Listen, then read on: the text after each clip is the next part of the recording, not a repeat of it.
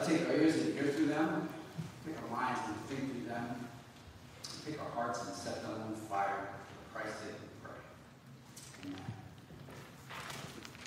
So when I was a boy, and I don't think I could have been much more than 7, I and my brother and younger sister stayed with my grandma for a few days. My parents were away, they were traveling, I'm not sure which it was. This was my dad's mom. Her name was Pearl. And every memory I have of my grandma makes me smile. Except for one. That time that we stayed with her, I had a cold, I had a chest cold. It was pretty bad, and I was coughing a lot. And this was my grandmother, and she wanted to do something. She could not do nothing. She had to do something. And so she told me that she was going to give me a mustard plaster. Has anyone here ever had a mustard plaster? All right, you know where this story goes. Well, when she said she was going to give me a mustard plaster, my brother and I both started laughing because mustard is for hot dogs. Mustard is for bologna sandwiches. And I give her squirting a jar of French's mustard on just made us laugh. Well, it turns out mustard is a folk remedy that goes back a very long ways. It's documented as far back as Hippocrates. It's thought to stimulate circulation. It's thought to warm the muscles. I didn't know that. When I was a big kid, I knew my grandmother loved me, so I took off my shirt and I lay down. And she put a cloth on my chest. And then it wasn't French's mustard, but it was a mustard powder that she made into a poultice, and she spread it on, and she put a cloth over it. And then, as I expected, nothing happened. And then it started to tingle a little. And then my chest was on fire. It was shocking how hot it was. I mean, I'm 63 now, so this was 50 plus years ago. I still remember it. Now, there's no medical evidence, no scientific evidence that mustard plasters offer any kind of medical benefit. But here's the thing. I also happened when she took it off, I forgot all about my I think it actually worked. And if there are any 7-year-olds here, and you're with your grandma, heads up. So we heard this morning the story of healing. There are lots of those stories in the Bible, and lots of them have interesting remedies as well. So for example, Prophet Elisha in the Old Testament, many of us know the story. He heals Naaman. Naaman was the general of the army of the king of Aram. He heals him of leprosy, and the remedy was he told Naaman to go wash himself 7 times in the River Jordan. And Naaman wasn't buying this remedy much at all, but he did it, and he was healed. We're also in Kings, Elijah, the prophet, revives the son of a widow who had died. And the remedy was he prayed for the child, and then he stretched his body over the child 3 times. It worked. Or in the book of Isaiah, the prophet healed King Hezekiah. King Hezekiah was at the point of death. And the remedy was that he applied a lump of figs to the boil. It worked. He was healed. There are a lot of stories like that in the Bible. What's interesting, I think is significant, is that there are virtually no stories in the Bible about what we describe as medical treatments. There's no record of any physicians among the people of Israel in the Old Testament, even though what we would call medicine started to develop as early as 2800 BCE. The Egyptians learned how to set bones. The Sumerians discovered aspirin. And then it really took off with the Greeks. Hippocrates, who I mentioned earlier, widely called the father of medicine. And physicians still take the Hippocratic oath.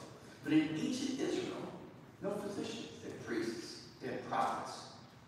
And the reason I think is because it was widely thought that sickness was ascribed to supernatural causes. And this wasn't just in most countries.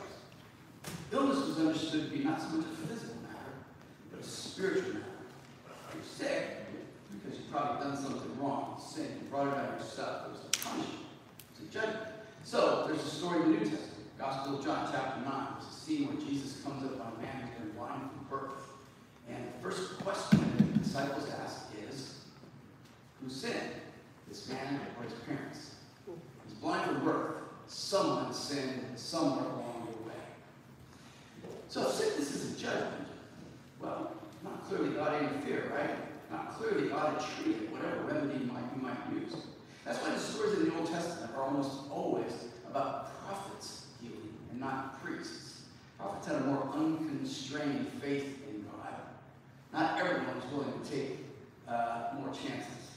In fact, there's a cautionary story in 2 Chronicles 17. It's the story of King Asa.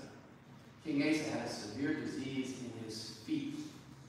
The writer of Chronicles tells us, yet even in his disease, he did not seek the Lord, but sought help from physicians from other kingdoms. And the very next line is, then Asa slept with his ancestors.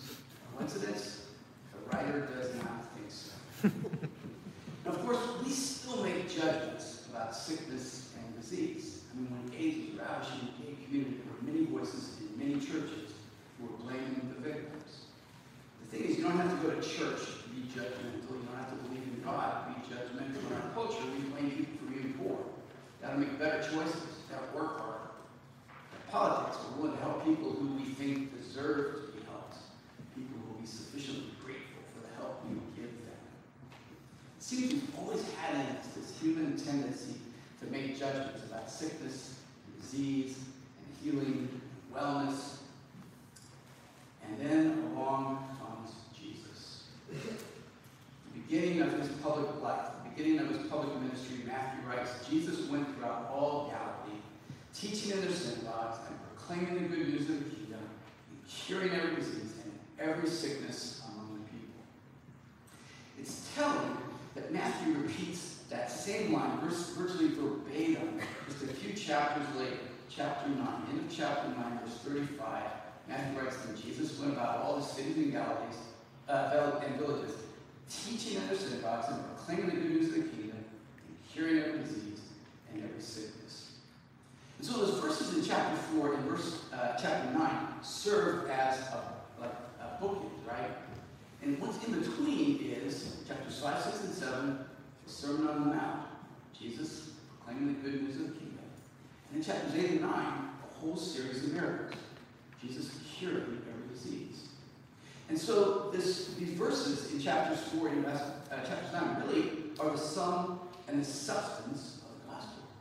Jesus proclaiming, Jesus announcing, describing, promising the kingdom of God, the beloved community of God, in which the poor are blessed, and the ones who mourn are comforted, and the hungry are fed. A beloved community of mercy and of peace, and a love that's so pure and so powerful that it can even be extended to our enemies. Jesus proclaims the kingdom, and then he shows us what it looks like. In a world in which so much is so wrong, so much pain, so much grief, so much loneliness, so much injustice, Jesus embodies, Jesus enacts God's work of healing every disease and every sickness. The gospel is about a kingdom, a beloved community. It's about a way of life together that is whole and redemptive and just and peaceful. Now there's two interesting, I think, significant details in this summary statement Matthew gives us of the ministry of Jesus. And the first is that he tells us Jesus went throughout all Galilee. Now Galilee is in the north of Israel, Palestine, and even now it's still more of a rural agricultural area. Jesus didn't go to Jerusalem, not yet anyway. He didn't go to the capital, which is further south. He didn't go to the center of power. Instead, he went throughout all Galilee. He went to families who were dependent on fishing. He went to subsistent farmers. He went to day laborers. He went to the people who were most vulnerable to illness and accidents and disease. If you're dependent on working in a field, Jesus told a number of parables about workers in the field. Illness means unemployment. Unemployment means impoverishment. And that's still true. So this ministry of Jesus is not just the curing of an individual's disease. It's the healing of illnesses that impact a whole array of relationships. Jesus brings compassion and care and the whole-making power of God to people's lives and their homes and their communities. This is what the kingdom of God looks like. It's the poor being blessed with health and resources and opportunities they need to flourish. It's the ones who mourn being blessed with comfort and care and hope. It's hungry being blessed with the good food and the clean water that they need to be healthy. Jesus went throughout all of Galilee. Now, the second interesting detail in this verse is that Jesus cured every disease and every sickness among the people. It's that tendency that we have then and now to blame, judge, or withhold care. Jesus is indiscriminate. He doesn't ask sick people what they've done to bring it on themselves. He doesn't demand confession as the price of compassion. God's intention, God's will is healing and health and wholeness and holiness for all of us, for all creation. And that's good news. Now, if I'm honest, when I read this, I still want to ask, but what about? What about the times that people make choices that are not good for their health? Some of you might remember a few years ago, in fact, it was the Friday of our annual retreat at the beach, I made a choice. I took my mountain bike over a jump that I should have treated with a lot more respect. And so the stitches, I broke my wrist. That one's on me. We make choices. They have consequences. But the instinct, the impulse, the intention of God is always healing. And there are times that people make choices that are harmful. And there are times that we have to set boundaries. But if we're going to follow Jesus, we can't let our hearts grow hard. We're going to follow Jesus even though we continue to hope and pray for healing and wholeness. And we look more deeply at the systems that keep people impoverished, and we work to challenge the systems that contribute to poor health. Jesus cured every disease. Now, the other question I want to ask when I read that sentence is, why not now?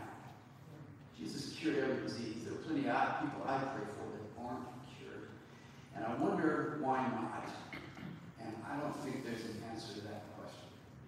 The truth is, even Jesus, the night before he was arrested, prayed for a miracle. Prayed that the fate he knew awaited him would be deferred or removed. That cup did not pass from him. When bad happens, when something bad happens, we can call it chance, or we can call it history, or we can just walk away from faith altogether. But what I want to believe is that the healing power, the healing work of God is bigger than just curing the disease or curing the sickness. Sometimes, maybe most of the time, it's not so much taking the pain away, but giving us a way to live through it. So in our ministry manual, and we use this for weddings and funerals, there's a section on healing. And there's a really helpful paragraph in here about healing that I want to read. When we exercise the healing ministry of the church, we acknowledge that God's healing happens both through and beyond the medical and therapeutic practices prevalent in our society. We acknowledge that we humans are complex beings and body, mind, and spirit work together for or against wholeness in ways we don't fully understand. To experience healing is to be restored to wholeness in body, mind, or spirit, and find our place again within the community. We believe healing will happen. We do not presume that God will bring it according to our assumptions. Instead, we remain open to wholeness in whatever forms it may come. Sometimes we are here. Whatever happens, though, we're always invited to trust God's power to bring healing, to bring wholeness. And we trust that we are all called to be part of this ministry of healing. We're called to be, as Arthur Brown Taylor puts it, doctors of the gospel. We're called to dispense the gospel medicine of care and compassion and mercy and justice. And some of you are literally doctors. You're doctors of medicine, doctors of nursing, doctors of psychology. And some of you are trained as social workers and counselors and therapists and teachers. And for some of us, it's the work of advocacy, social change, and peace building. For all of us, it's the work of prayer. It's the work of presence. It's simply being with God. The work of being a friend. The work of being a neighbor. It's the healing work of following Jesus. Following his way of compassion and mercy and hospitality and loving kindness. We're all called to be doctors of the gospel. All of us need healing. Our bodies, our souls, our relationships, our communities. And so this morning we are going to pray for healing. We're going to pray together. Healing for ourselves, for people we're worried about. Healing for our city, for our world, for the end of violence, and hunger, and oppression. We're going to pray for God's holy and just peace. So as we get ready to pray now, I I invite you to call to mind pain that you feel, pain that you carry. Call to mind the pain of people you love, pain of people in our world, pain of the earth itself. And we'll pray for God's healing and wholeness and hope. And there'll be an opportunity in a few moments for you to come forward. And one of the ancient practices of the church, we will anoint you. And this week I was sorely tempted to bring mustard and anoint you with mustard. But we're going to stick to the tried and true. We're going to stick with olive oil.